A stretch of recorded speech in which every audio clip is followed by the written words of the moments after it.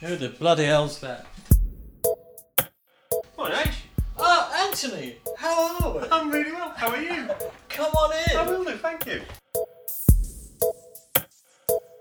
Did that sound staged? Just a little. No, it's it'll be fine. fine, yeah. I'm going to embrace the whole lounge pant thing next time. I'm going to put my University of New Hampshire lounge pants on. You should indeed. You're listening to the Corona Diaries, a sometimes random and often irreverent attempt to understand the psyche of singer Steve Hogarth.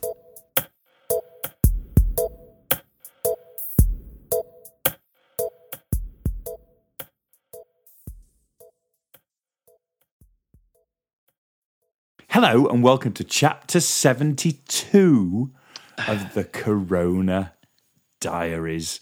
Good morning, Mr. H. Good morning. I was a bit late breathing in there to hold my breath. I breathed in during your hello instead of before it. But You'll have to edit it. Have to edit it across.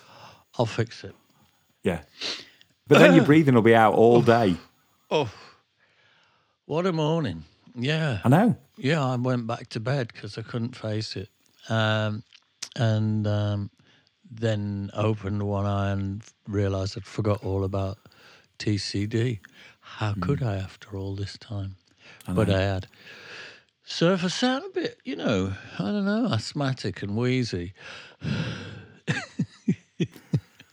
I charge extra for that. We're going to have another level for heavy breathing. We've already got the purple level, which would have been a good level for heavy breathing, but we could have the indigo blue level where I just sit and have asthma. It'll sell. Trust me, it'll sell. I was here. Did we do this all last week? I had this interesting conversation with a hairdresser the other day about that OnlyFans. And this girl who posts explicit images of herself and makes 80 grand a month. Yeah, it became a COVID thing, didn't it? It's incredible. Yeah. And apparently you can make good money just putting up pictures of your feet. So, oh, right. Bearing in mind the old hairy toe comment Hairy toes. earlier, Yeah. I thought there may be an income stream there that I'm denying myself. Cleopatra will be your first signed up, whatever it is. It's not a patron, will it? She may be my only client, unfortunately. It's a very particular demographic. It's a cosy 50 pence a month. Yes, OnlyFans is a thing. It's a thing, and isn't this where all the kind of whatever list celebs have been going on and doing lots of sort of personalised birthday messages and all that kind of stuff.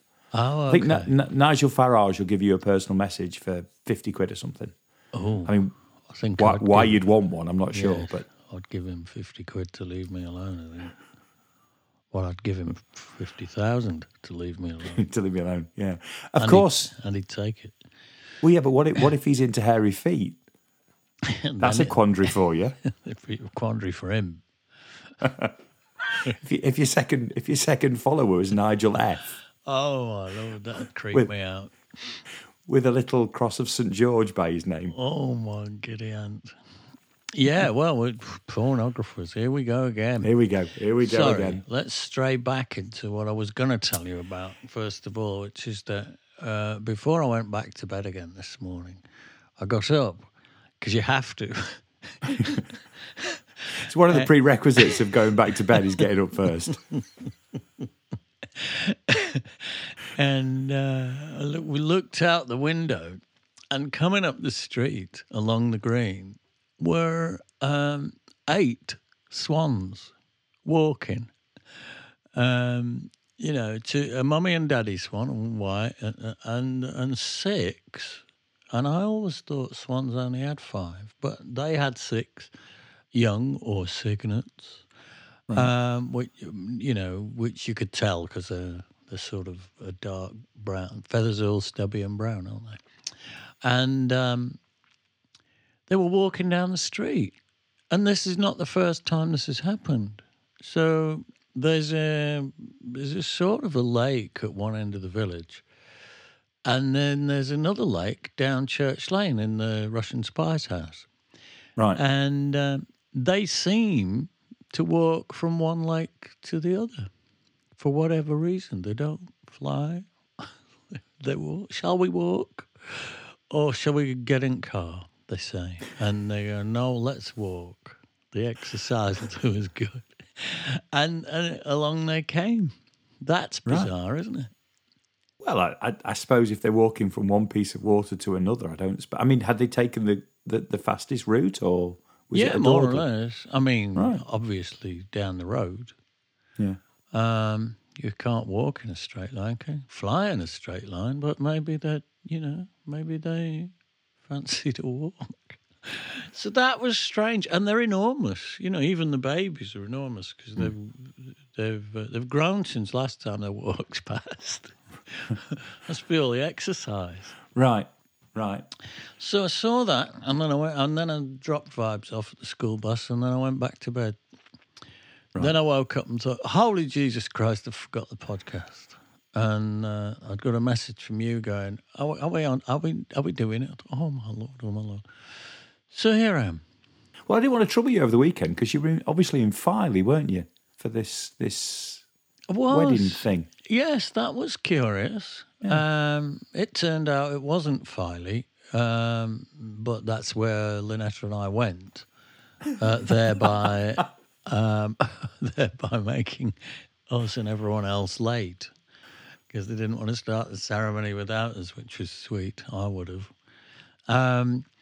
So we turned up late because we'd been in the wrong place, and then it was on the beach. It was lovely, actually. It was a grey day, and as we drove through Bridlington for the uninitiated, non-northern or English folk, yes. It was raining, and so I thought, oh God, it's going to be a washout. This, but when we got there, a bit late. The sun actually was just poking through, and the waves were rolling in across the bay, and fabulous brightly coloured birds were flying up out of the forest.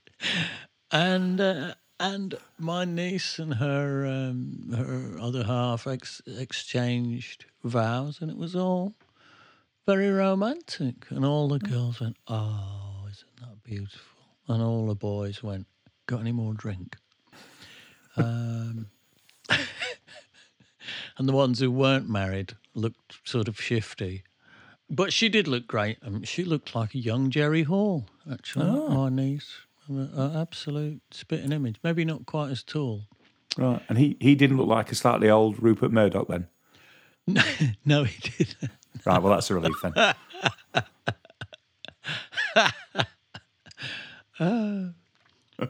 So I didn't realise when you penned those words, for AOS, that you'd written them about Brid. That'll have come as a surprise to pretty much anybody who's ever been there. Yeah. I was born in 1960 weird. Ecky Thump. Ecky Thump. And I'm your nightmare surfer babe. Getting car. You wouldn't have wanted to have surfed in Brid in the 70s, I tell you. Yes. Mr. Wilson, where's your sandbox and your beard? Hold me chips. I'm going for a piss in car park. Actually, that would have worked. The other two things I want to ask you about. Okay, is that today's Crooncast? I think you should. I might not be quite as moving as atmospherics, but there we are. Yin and yang. Well, that went down well. You need to stop outdoing yourself. You keep saying that's it for the podcasts, for the Crooncasts now. They're going to go back a notch, and then you keep outdoing yourself again, don't you? It was one of those things I thought, how does atmospherics go? I'll just have a go at that. And so I faffed about on the piano, and it came together quite well, didn't it? And it was one of those that looked after itself. Yeah, no, really well. Occasionally songs do. The Village Idiots cricket match. Now, I know the outcome. Oh, yeah. But But as it turned out, your business partner did actually arrange some walk-on music for you, didn't he? He did. Well, I took up your suggestion, and while we were passing the equipment around before we got started, and people were offering me their box, while I politely declined. Always decline a warm box. I know where it's been. Yeah. And while during that process, I said to Miles, Ant Short was saying we should have intro music, and I want to walk into the crease to I'm in the mood for dancing by the Nolans. And he didn't make a great show of it. He just discreetly vanished. And the next time I looked round, he'd set up a PA. And sure enough, as I walked on, I walked onto the Nolans. And then not only wasn't I seriously injured, but I scored 4 runs, which is a lifetime high for me in cricket, because I don't think I've ever scored more than 1 anywhere at any time or at any age. And so the only girl on either of the 2 teams, Vicky from across the green, managed to bowl me and then catch me out in one motion, which was a bit humiliating if you're a misogynist, which obviously I'm not. Although many of the ladies listening might disagree. I was caught out by Vicky, which made her feel good and resulted in enormous cheer from the ladies. But nonetheless, as I walked back in shame from the crease, and yet victorious with my 4 runs. With your 4 runs. Miles played Heroes by Bowie. Oh. So I threw a few shapes in a Bowie-esque sort of fashion on my way back to the clubhouse and opened a gin. Had one not been laid out for you? Do you get a rider at the village idiots cricket match? Well, I just forgot to ask. That's the trouble.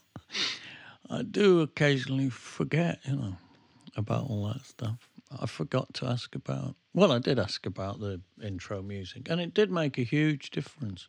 Because once they'd done it for me, they were doing it for everybody and playing do-do-do-do-do-do. You can't touch this. Whenever anybody missed a catch or anything like that. So we had a lot of fun with the music. Oh, they went full-on kind of hockey then? Full-on kind of American hockey or American... It is hockey, and they kicked it off, wasn't it? It's ice hockey, wasn't it? It was the first thing that used to do it. Oh, was it? Well, I wouldn't know, mate, because I'm English. Right. Although I must I have seen have it somewhere. occasionally been confined and imprisoned in Canadian hotels with bugger all else to do but watch ice hockey on TV, because that's all they ever have on. So I've got bad associations in a way with ice hockey, because first of all it's extremely macho, isn't it? Which sort of niggles me a bit anyway. But also we once had a period of time in Toronto where we'd flown from Rio de Janeiro in 1990, and the weather was amazing, and we had the most amazing time. I've gone on about it in the past, I think, at length. But we were in Rio. It was amazing. Everything was great. And the manager, in his wisdom, had decided he would fly us to Toronto about 4 days before the first Toronto show. So we flew straight from Rio to Toronto, where it was minus 20-something, snow, sleet, ice hockey for 4 days, while we all sat there going, what on earth are we doing it? Why don't we just stay in Rio? Why do we 3 more need days in Rio? 4 days off here? But the manager had obviously decided it was cheaper to stick us in Toronto for 4 days. So ice hockey I always associate with having been denied another 4 days in paradise in 1990. So it just rankles a bit along with the macho thing. Yeah. But the cricket was more fun than I thought it would be, because I don't know why, but I think I'd psyched myself down for it being just a miserable, interminable experience, and quite enjoyed it in the end. Oh, God. And having scored 4 runs, I was sort of in that rosy glow of what I define as success. And I took one ball to the right forearm, which hurt like hell, but to my delight didn't come up in an enormous grapefruit-sized swelling or a big bruise. So I apart from that, no injuries whatsoever. All right. So that's a first as well. Yeah. I thought I'd escaped Horton Hospital A&E, but then Vibes fell down the stairs, hurt his foot, and I ended up in there anyway, sitting there with him. But there was nothing broken. No. The other thing to mention, since we last spoke, ABBA have returned.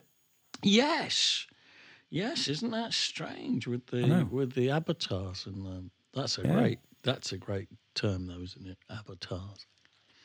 I think it's really interesting, and I think that, do you know what, the songs are okay. I thought the songs were fine. Are they all right? I haven't really had a listen. Yeah, the songs are fine. I mean, they're not they're not going to go down. They're not pushing any of the biggies off the top 5. Right. But there's nothing wrong with them. Nothing wrong with them at all. And they certainly sound like ABBA songs. One of them sounds a bit like a track from a musical. So it sounds like it could have come from Chess or something like that, and the other one just sounds very ABBA-esque. Right. Oh, so songs are fun. I saw that video of, where they've got the sort of the manufactured footage of them singing the new song when they were young. And that's a bit strange and spooky because they don't look quite right, but it's really close. So you go, ooh, there's Frida, and she's just, she's not quite Frida, but she is. It's a strange thing. It's as though they've got twin sisters. You know how twins look the same but not quite? But something just a little bit out. I thought it was a bit, well, it's interesting and spooky. I mean, obviously, if you're a touring musician, then the possibilities going forward of being able to be everywhere at once without ever getting off the sofa are probably quite appealing. So there was, who knows? Who knows? Maybe all the big stars will. Well, they won't have to have any work done, will they? On their faces, they'll just be able to just let it all go. Do it all digitally and remain young forever nonetheless. It's like a photoshopping real life, isn't it? Yeah, it's amazing. I mean, it's the future. We're just not going to know. I mean, we no longer know what's true, and before we know it, we're not going to know what's real either. No, it's going to be a strange way of being. You just think, well, I wonder if that really happened, or if somebody's just made it up in a laboratory. Stubbing your toe on a piece of furniture could well be the only thing left moving forward that we know is actually real. I hate it. As George Orwell once said. Yes, he did. He did. George did say it. It's a fucker when you stub your toe. There we have it. Peter Davis, a couple of bits of housekeeping. Peter Davis. Winston Smith rolled out of bed and hit his toe on the bed leg. Thank God for that, he said. Yeah. Right. Sorry, carry on. That's all right. Peter Davis put in the notes that the Doctor Who episode where he played cricket was called Black Orchid and it was from 1982. Oh. As I mentioned, Doctor Who playing cricket. And Josephine Elliott, just a thought, but when the band debuted Neverland at the 2003 weekend, you admitted that you didn't really have a title for it yet and referred to it as Huge Neverland. So it could very well be the piece on the CD. That does ring a bell. That does ring a bell. Maybe I think that was the huge idea. We had the verse, and we just played it round and round and round because we loved the chords so much. Mark had come up with them one night out in the West Country, and we just thought, that's amazing. Where can it go? Where can it go? And there didn't seem to be anywhere that it could go that would live up to it, or wouldn't be better than just playing it again. So it just went round and round and round and round, and became the huge idea of what on earth are we going to do with this? It's because it's amazing. What can we do? And then I actually came up with what became the chorus, words and music. I thought, well, what if it went to, I think, E flat? I mean, if in doubt, you should always go to E flat. So I did. And that worked out. Title for the episode, that. If in doubt, go to E flat. Like that. Anyway, bringing us back round. Oh, yeah. Because have you noticed with TCD now, these episodes are taking a lot longer to get into. We've just done a 20-minute kind of warm up for ourselves. Nice, like that. Anyway, so we've got this big diary reading. We've got this 5-day diary entry. Oh, yes, Christ. Leipzig to Poznan. Yes. And I think what we should do now is, before we do anything, we should just go straight into that, because I don't really want to say anything about it. And do you know what? For all this time we've been talking, I didn't know this story. This is not one, I think, that's really ever come up in a conversation. All right. So I read it actually this morning and was like, I didn't know any of this. So it was quite a day. It was quite a day. So I'll let you take us through that, but it's going to be quite a monster reading. I would imagine this is going to be like a 15-20 minute reading, because it is 5 pages plus. Yeah. But there's a lot to be packed in. Yes. I think you could call this episode, I may have been dressed up, but it's not all glamour.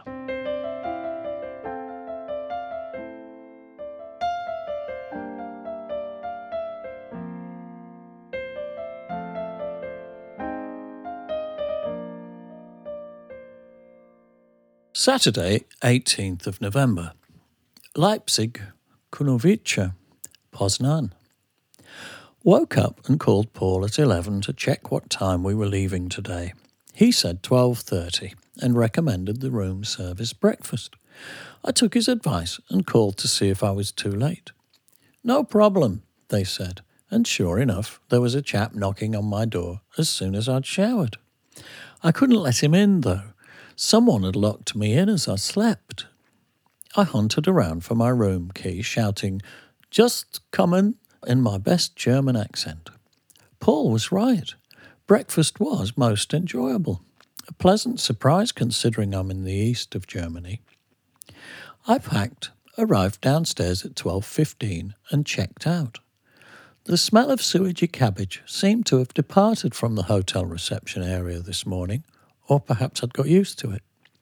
To my delight, it had just started snowing outside, big feathery flakes, as I made my way across the road to Leipzig railway station in search of coffee and a place to push the buttons of my pocket sequencer.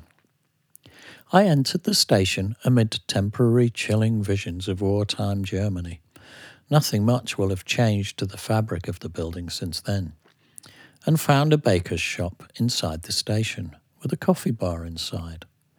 I sipped coffee and arranged cellos on my headphones until 1 o'clock, when I had arranged to meet up with the chaps on platform 4. When I got to the platform, the train was already there, but no Paul Lewis and no Marillion. According to the announcement board, the train was leaving in 3 minutes to a destination I couldn't pronounce and had never heard of. I seemed to recall a departure time of 1:20, so I didn't know whether to assume I'd got the departure time wrong, in which case I was about to miss the train that everyone else was already on, or that I'd got it right, in which case the worst thing I could do would be to climb alone onto the wrong train going God knows where. Sod's Law says I would do the wrong thing. But as the last minute ticked away, I spied Paul at the far end of the train and jumped aboard. It was a very nice train. We were travelling first class in a clean, spacious and empty compartment as I spent the first few minutes chatting to Paul, who said he'd been in the process of taking his bags off the train as he saw me on the platform. The rest of the boys seemed unconcerned, but mildly amused, that I'd almost missed it. 20 years of touring teaches you to look after number one, and if anyone else has a crisis, well, enjoy it. It spices up the day, and it'll all get sorted out eventually. Little did I know as we sped through the East German countryside that I was later to spice up the day once again. I continued programming my sequencer with my headphones on, oblivious to all around me, until we changed trains for the first time in a place called something like Cat's Piss. We found a cafe on the platform and ordered up currywurst, fries and beer, which we took with us and ate in our new train, the connecting train to Frankfurt Oder, where we must change again for the train across the border into Poland. As we sat munching and quaffing in the train, Paul was taken over by a moment of clairvoyance. "You didn't put your passport in that suitcase that you sent overnight with the crew, did you?" he said. I felt the colour drain away from my cheeks as I realised that I indeed had. "And your credit cards?" he said. I winced and nodded. "Oh well, we'll just have to worry about it when we get to the border." When we arrived at Frankfurt, no, the other one, we had a 40-minute wait for the connection, so we left the station. We found a cafe over the road where I had a coffee and played Pete what I'd been up to in the headphones. He seemed impressed, but I don't know whether by the arrangement or the machine. We returned to the chilly platform to await the 5 o'clock train to Poznan. Frankfurt Oder is right next to the Polish border. Paul and I decided to make a plan of action with regard to my absent passport and the necessary excuses and theatre. "Don't worry, Paul, I'm good at acting," I said as we climbed aboard. After that, everything got a bit tricky. Before we managed to sit down, we were stuck in the corridor as uniformed passport officers checked all the passports. "Passporte, passporte," they shouted. "Hello, good afternoon," I said in my best Oxford English. "Now, allow me to explain. I'm a singer in a rock and roll band," I mimed guitar playing as I said this, "called Marillion. We played a show last night in Leipzig, and I have placed my suitcase on a bus with the road crew. This bus has travelled overnight to Poznan and is already now in Poznan. The band is travelling today by train. This train. Unfortunately, I've put my passport in the suitcase, so it is also already in Poznan. Silly, I know. Unfortunately, my credit cards are also in the suitcase. Perhaps when we arrive in Poznan, there will be a TV crew there who can verify that I am who I say I am." "Passporte, passporte," they continued to shout. Oh dear, no one speaks a word of English. I eventually shortened my explanation to "No passporte, no passporte, no passporte." This message seemed to get through because I found the machine guns were no longer casually slung over their shoulders. They were now pointing at me as I was escorted along the train corridor and locked into a compartment, along with a young soldier, my guard, also carrying a machine gun. The train was stopped at Kunovice, the home of the border police, and I was taken off the train in the company of about 12 uniformed officers. Paul only had time to give me his cell phone and some additional money before I was gone. I watched the train containing my alibi, my band, and lifeline to the outside world pull away from the platform and disappear into a massive barren and suddenly very alien land. It was 5 p.m, and in Poland it's already dark at 5 p.m. in November and bloody cold. Oh dear, I thought. Well, here comes an entry for the diary. I was marched across the railway lines and into a chilly railside building block, up a flight of stairs, and told, via sign language, to sit on a wooden slatted bench in a reception room. The room was bare and linoleum floored, with one radiator, which was enough to prevent the air from freezing, but not enough to keep it warm. There was a wrought iron fence and locked gate to prevent me leaving. There was one of those old coffee tables with the screw-in legs, on which was a large ashtray containing 30 or so cigarette butts. This was the only item of furniture, apart from the bench I was seated on. A notice board on the wall carried what might have been a public safety notice on it, but everything was in Polish, so I wasn't sure.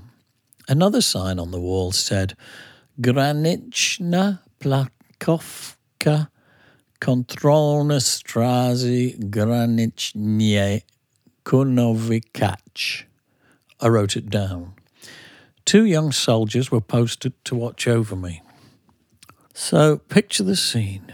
Before leaving Leipzig, Paul had advised us that there was a distinct possibility that we would be met off the train in Poznan by the national Polish television channel, who would film us arriving for the news the following day. I had decided to dress up just in case. I was wearing my new Kevlar boots, dark grey with an orange zip which ran from the toe upwards. Above these, a pair of bottle green velvet trousers, a white shirt, many silver bangles jangling at my wrists, beads hung around my neck, and it was all topped off by a Jean-Paul Gaultier jacket, double-breasted military style, of fine black felt and a dark red velvet strip which extended down the front beneath the fine gold and black buttons. In short, I looked like a rock star, and something halfway between Napoleon and Adamant. Locked in a barren cell next to a railway line on a Polish border, I must have looked like a space alien. In 1995 in Poland, a pair of genuine Levi jeans was haute couture and would stop traffic. Unsurprisingly, soldiers' faces would periodically peer in through the little window in the door to have a look at the human Christmas tree in the cell. After half an hour or so, a man with a Lech Wałęsa moustache entered the room and began to question me in extremely broken English. Who you are? I told him that I was the singer with a band called Marillion. This caused an immediate flurry. Marillion? He seemed to know of the band and began a heated exchange of words with the officer who had pulled me off the train. I was asked if I had any proof of identification, credit cards or anything. I had absolutely nothing. My credit cards were also in Poznan, in my suitcase. I didn't even have a photograph of myself with the band. I had only my little Yamaha drum machine, a pair of headphones and a toilet bag. I was asked where the band will be staying in Poznan, but I didn't know that either, so there was really very little the border police could do to help me. Paul's mobile phone turned out to be useless, as it was passcode protected, and he'd forgot to tell me the code. I told Lech that if they called my wife at home in England, she could tell them the name of my hotel in Poznan. Lech explained slowly that the telephones in the office could not dial international numbers, only Polish ones. So that was that. I decided all I could do was sit it out and trust in Paul to get me out of there. The train wasn't going to arrive in Poznan until 7:30, so the earliest he could do anything, now that he didn't have his mobile phone, would be in another 3 hours. The soldiers and the passport officials kept coming and going, asking me for my autograph. "It's for my daughter, Andrea," said Lech Wałęsa. As for the 2 young soldiers posted to keep an eye on me, the guards seemed to change about once an hour. They too asked me, via sign language and broken English, for my autograph. "To Sebastian," please, or to Piotr. Every so often was the noise of footsteps trudging up the stairs, and more uniformed officials would arrive to rattle the metal gate next to me so that they could be let into the office block behind. They would disappear, and a murmur of conversation would ensue from the back room. Murmur, murmur, murmur, Marillion, murmur, murmur, murmur, Vocalista, followed by heads being craned around the doorway to discreetly have a look at the famous zoo animal. I settled down to arranging a musical idea on the QY20 pocket sequencer. I was trying to rework an old pre-Marillion song called Victoria Station about a girl on a train. It will now forever be Kunovice Station in my mind. After a couple of hours, around 7:30 p.m, the attitude of the officials seemed to thaw a little and become friendlier. Sebastian, a young border guard who I recognised from the train, was interested in the sequencer and asked to hear my song. I gave him the headphones, and he grinned in awe at the rich arrangement of sounds coming improbably from the little box. He told me slowly and painstakingly that they had spoken to the big boss and everything will be okay. That there was another train at 10 o'clock, still another 3 hours, and that I should be able to go to Poznan. It wasn't much of a relief, really. Paul hadn't called, and I couldn't get his mobile to work. If I ever got to Poznan, I didn't know where to go when I arrived. I still felt totally cut off from the English-speaking world and from the free world. The cold was beginning to seep into my knees, and my backside had fallen victim to the wooden slats. I got up and paced around a little, but it didn't seem to help. At 9 o'clock, a plump, bespectacled official ran into the room and excitedly beckoned me inside to a warm office, where the phone was off the hook. I picked it up to hear Paul Lewis, who sounded even more pleased to hear my voice than I was to hear his. He apologised for the delay in contacting me. They'd been trying to find out where I was being held. He said that the good news was that I hadn't been deported back to Germany. There would have been very little he could have done from inside Poland to help, and I couldn't have got out of Germany either. Paul said the border guards had agreed to accept a fax of my passport details and that this would arrive shortly. I would be free to leave on the next train. The one thing he had managed to do in the panic on the train was give me my ticket to Poznan, so at least I had a ticket. The bad news was that the next train wasn't until 11 o'clock, another 2 hours. He said I would arrive in Poznan at 2 in the morning, where I would be met at the station by the promoter's rep. Both Paul and the border guards impressed upon me that the late train has a reputation for robberies and that under no circumstances should I go to sleep or play with my expensive gadgets, and that I must keep my luggage close to me and not on the luggage racks. I thanked Paul for his efforts and returned to my bench feeling for the first time in 4 hours that I had returned to the known world, but that I wasn't home and dry yet. Lech Wałęsa reappeared with a fax. Sure enough, there was a scan of the information page of my passport. Where the photograph of me should be, there was a black square. "Is this you?" said Lech, pointing at the black square with a smile. "Yes," I said. That seemed good enough for him, and off he went, grinning. The official in the specs invited me into an empty room with a TV.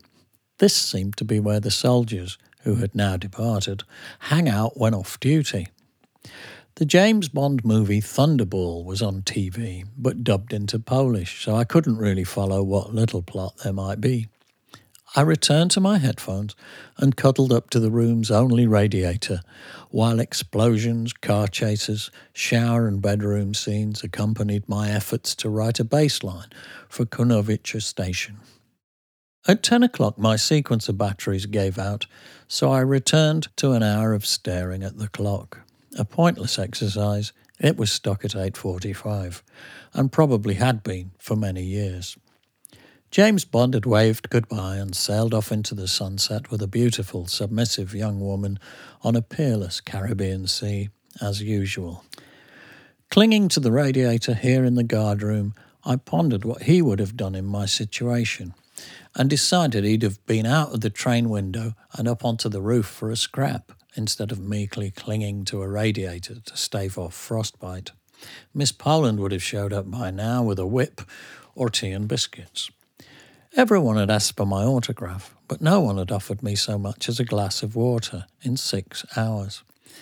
I thought of Brian Keenan and John McCarthy and consoled myself that at least no one with a moustache had made any amorous advances or given me a kicking. Apart from the first half hour, I'd been treated as well as could be expected. I was, after all, an illegal alien. As 11 p.m. slowly approached, I became increasingly nervous that they might forget about me and I would miss the train. The thought of sleeping at Kunovice was not an enchanting one. I asked to go to the toilet so that the 2 remaining officials, Specs and his colleague, would be reminded of me and so I could freshen up a little. At 11, I was told that the train was not until 11:30. They had mistranslated the time. I settled back down to my radiator, rubbing for one last long half hour. At 11:20, a civilian girl appeared in my room. She was dressed up for a Saturday night out. I don't know where she might have come from, but they weren't happy about her papers, and officials began questioning her. She must have wondered who the hell the pop star in the Gautier jacket trying to have sex with the radiator was in the corner. They were still questioning her when I was escorted away at 11:30. I went with Specs, back down the concrete stairs, out of the block, into the bitter cold Polish November midnight, over the railway lines and up onto the public platform. John le Carré would have been proud of me. The train was already approaching the platform. A uniformed guard climbed down and Specs had a long chat with him. He must have told him to be nice to me, because he escorted me onto the train and was most courteous and pleasant, showing me to an empty compartment, which was blissfully warm, and wishing me good luck, shaking my hand and smiling almost apologetically. I settled down, revelling in the comfort of an upholstered train seat and the blissful warmth. My worst fears about being mugged never materialised. I was joined by a chap carrying a 4-foot-wide satellite dish who seemed civilised enough and uninterested in me. I ignored all the advice and drifted in and out of sleep until 3 hours later we arrived at Poznan. Paul and 2 promoters' assistants greeted me on the platform. They seemed very relieved to see me. I was hugged and bundled into a car and taken to the Novotel. I knew it was the Novotel, where I shared a beer with Paul before going to bed. Bloody hell.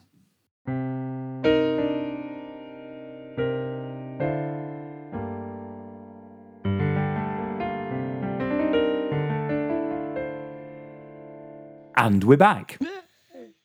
And I don't want to make too big a thing in terms of being all glee and upbeat, because that is a fairly full-on day. And okay, it worked out all right in the end, but I imagine at different points in time you wondered whether A, it would be over in a day, and B, how it would work itself out. Yeah, it was a strange kind of... It was very surreal. It was like a weird dream because it was made weirder by the fact that I was dressed up to the nines. So I really did have all my rock and roll finery on, and Michael Jackson would have been jealous of my outfit. I was dressed up immaculately, with masses of jewellery and, and the Gautier jacket and the velvet trousers. So there I am looking like, I don't know, like I've fallen off a catwalk in Milan. And I'm in this place, I'm in this little little room that isn't furnished apart from something that starts to hurt your bum after the first 3 hours. And it was so cold. It was because it was November and Poland gets well cold in November. There wasn't really any heating because it was a kind of detainment cell. So they don't usually worry too much about your creature comforts. And there was just that feeling of, well, how is this going to work itself out? How is anyone even going to know where I am? Because nobody knew where I was. The tour manager, in his genius, had given me his brick-sized mobile phone so that I could call with information, and forgotten to give me the entry passcode to turn it on. So I'm sitting there with this mobile phone, which was, was like Star Trek technology in Poland at that time, which I couldn't access or get into. Nobody spoke a bloody word of English. In the end, they found this guy who did speak English, who was trying to interrogate me, and I couldn't help him. He wanted to know where I was going, and I said, I don't know. I've got people for that. They take me to where I'm going. He said, well, hotel. I said, I'm going to Poznan. But he knew that because that's where the train was going. They'd take me off. And he wanted an address, and I hadn't a clue where I was going. I didn't have an itinerary on me, so I couldn't look it up. After a while, I thought, well, if I can phone my wife at home in England, she will have an address for the hotel. So I said, can I phone England? He went, no, our phones don't work internationally. So I couldn't phone England to find out where I was going, and I couldn't phone anyone else either. I didn't know the name of the concert hall that we were going to play the next day. I didn't know the name of the promoter. I didn't know. There was nothing I could do to help him. And he wanted to know if I'd got any ID, any credit cards or anything like that.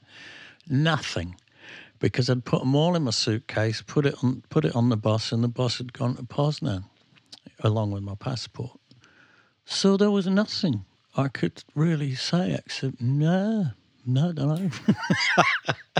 Well, this guy looked at me, kept looking me up and down. This bloke, immaculately dressed as a Christmas tree, who's just,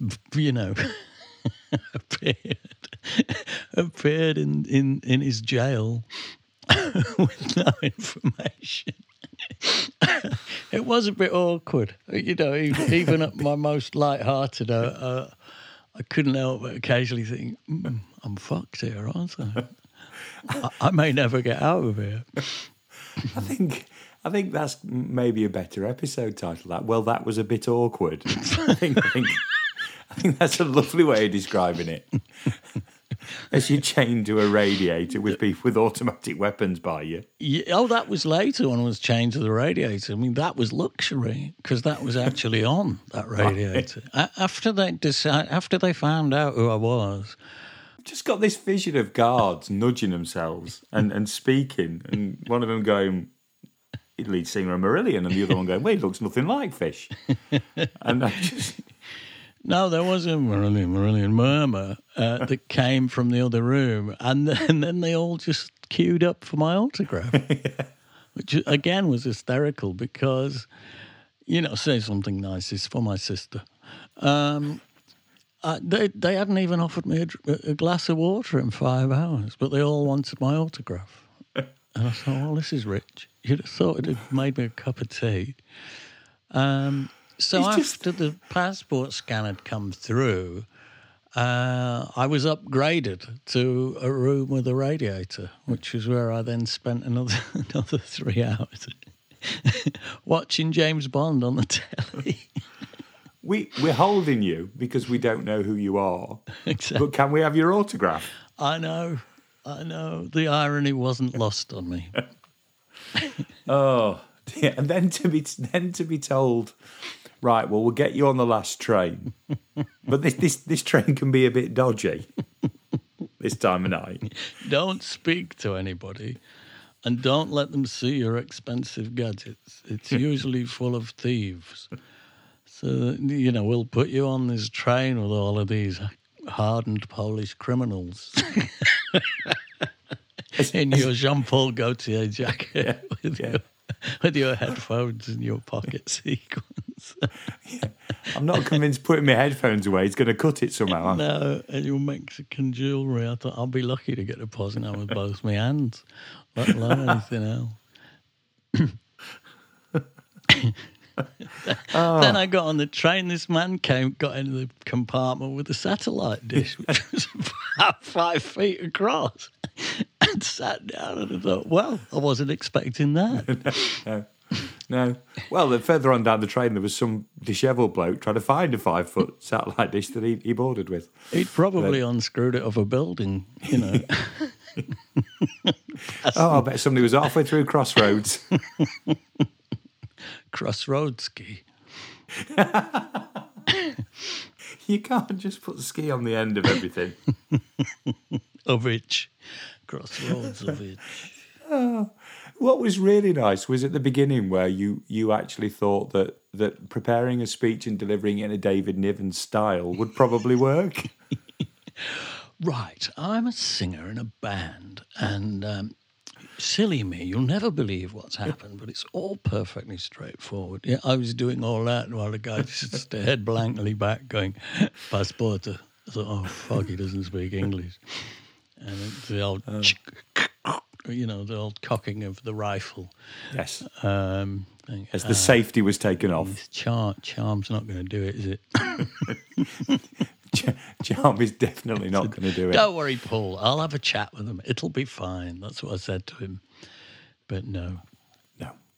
Well, what we'll do to finish is there's the next day in Poznan is you arriving in the early hours, and then obviously the gig itself, and what is, as it turned out, a happy ending.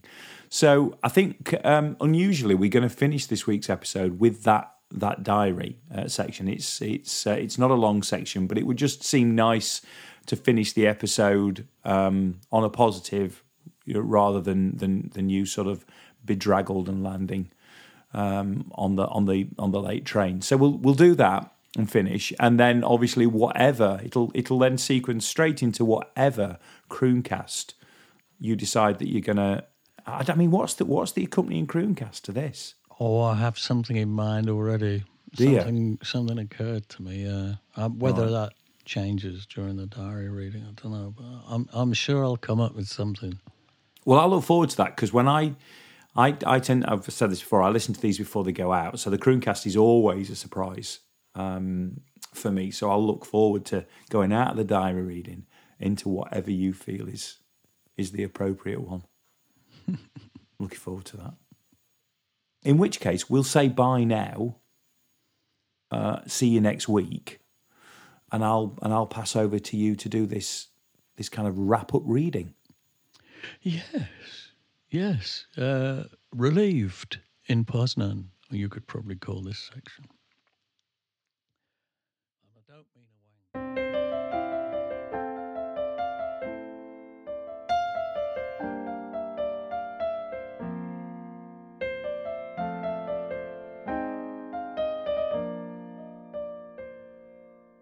Sunday, 19th of November, Poznan Arena. Got up around 11 and made my way downstairs in search of coffee. I sat at the bar while it was prepared, and while I was waiting, John and Paul appeared. I sat with them as John ordered breakfast and discussed his meeting in London yesterday with the PR girls, Angie and Jules. Returned to my room with not enough time to get ready for the first interviews of the day at 12 o'clock. We were interviewed by local TV and various radio stations in the hotel lobby before being bundled into a minibus that took us through the stark and shabby streets of Poznan to the venue, the arena. the same spaceship-shaped dome that we played last time. A few fans were hanging around at the stage door for autographs and were very excited to see us. We seemed to be pop stars here. Chatted to the crew about my interesting day yesterday and ate a spot of lunch in the catering room while giggly girls stared and waved through the glass. Soundcheck went well. I wandered around the hall while singing and at one point went into the foyer where the t-shirt stall was being erected. I helped myself to a couple of shirts, the psychedelic brave ones, while still singing incommunicado. You could never have done this in the days before they invented radio mics. It was to be an early show, 7:30, so there wasn't much time to hang around between soundcheck and showtime. The vibe at the show was like a football match, a terrific level of excitement and sense of occasion. Since listening to the live tapes, we're currently working on the mix of a live album for release next spring, I'm a little more conscious of tempo during the show, so I was trying to hold the pace back a little. Steve R has a tendency to begin Easter either too slow or too fast, depending on whether or not he's rattled. Ian tends to play faster at the big gigs. Some of the songs, particularly the Old Fish lyrics, are damn near impossible to sing any faster. They're so wordy. Try I'm a marquee veteran, a multimedia bona fide celebrity, as fast as you can say it. Red lorry, yellow lorry. The show went down a storm and 2 encores seemed paltry, but we have 2 more shows to go, so I was being careful not to wear my voice out. After the show, we were mobbed outside as we tried to sign album sleeves and tickets for everyone who'd waited. There must have been 60 or 70 of them. We returned to the hotel and sat in the bar with John and Paul. I was shattered. I usually am. So I had a quick beer and went to bed. This train is my life, speeding through the night. We've been to these places for barely a moment.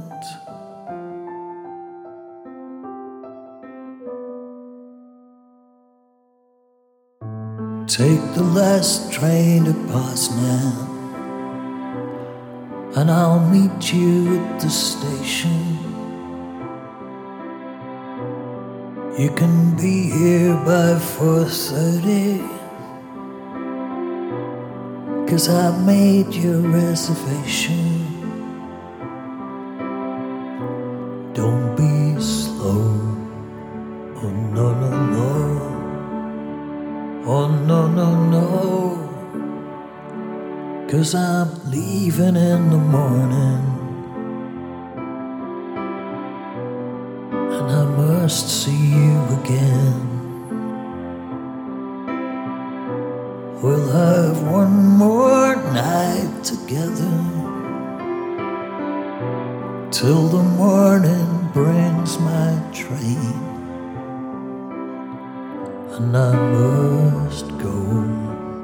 Oh no, no, no. Oh no, no, no. And I don't know if I'm ever coming home.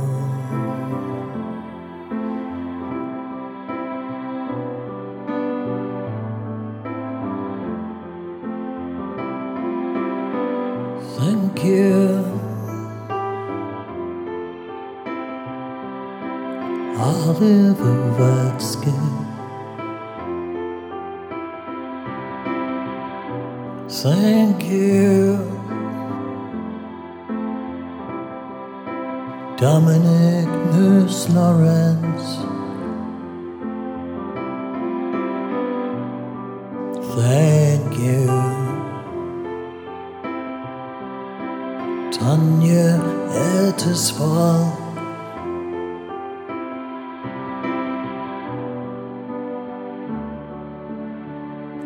Paul and Sonia Rose from Chad. Ain't it good to be purple? This train is my life. Yeah.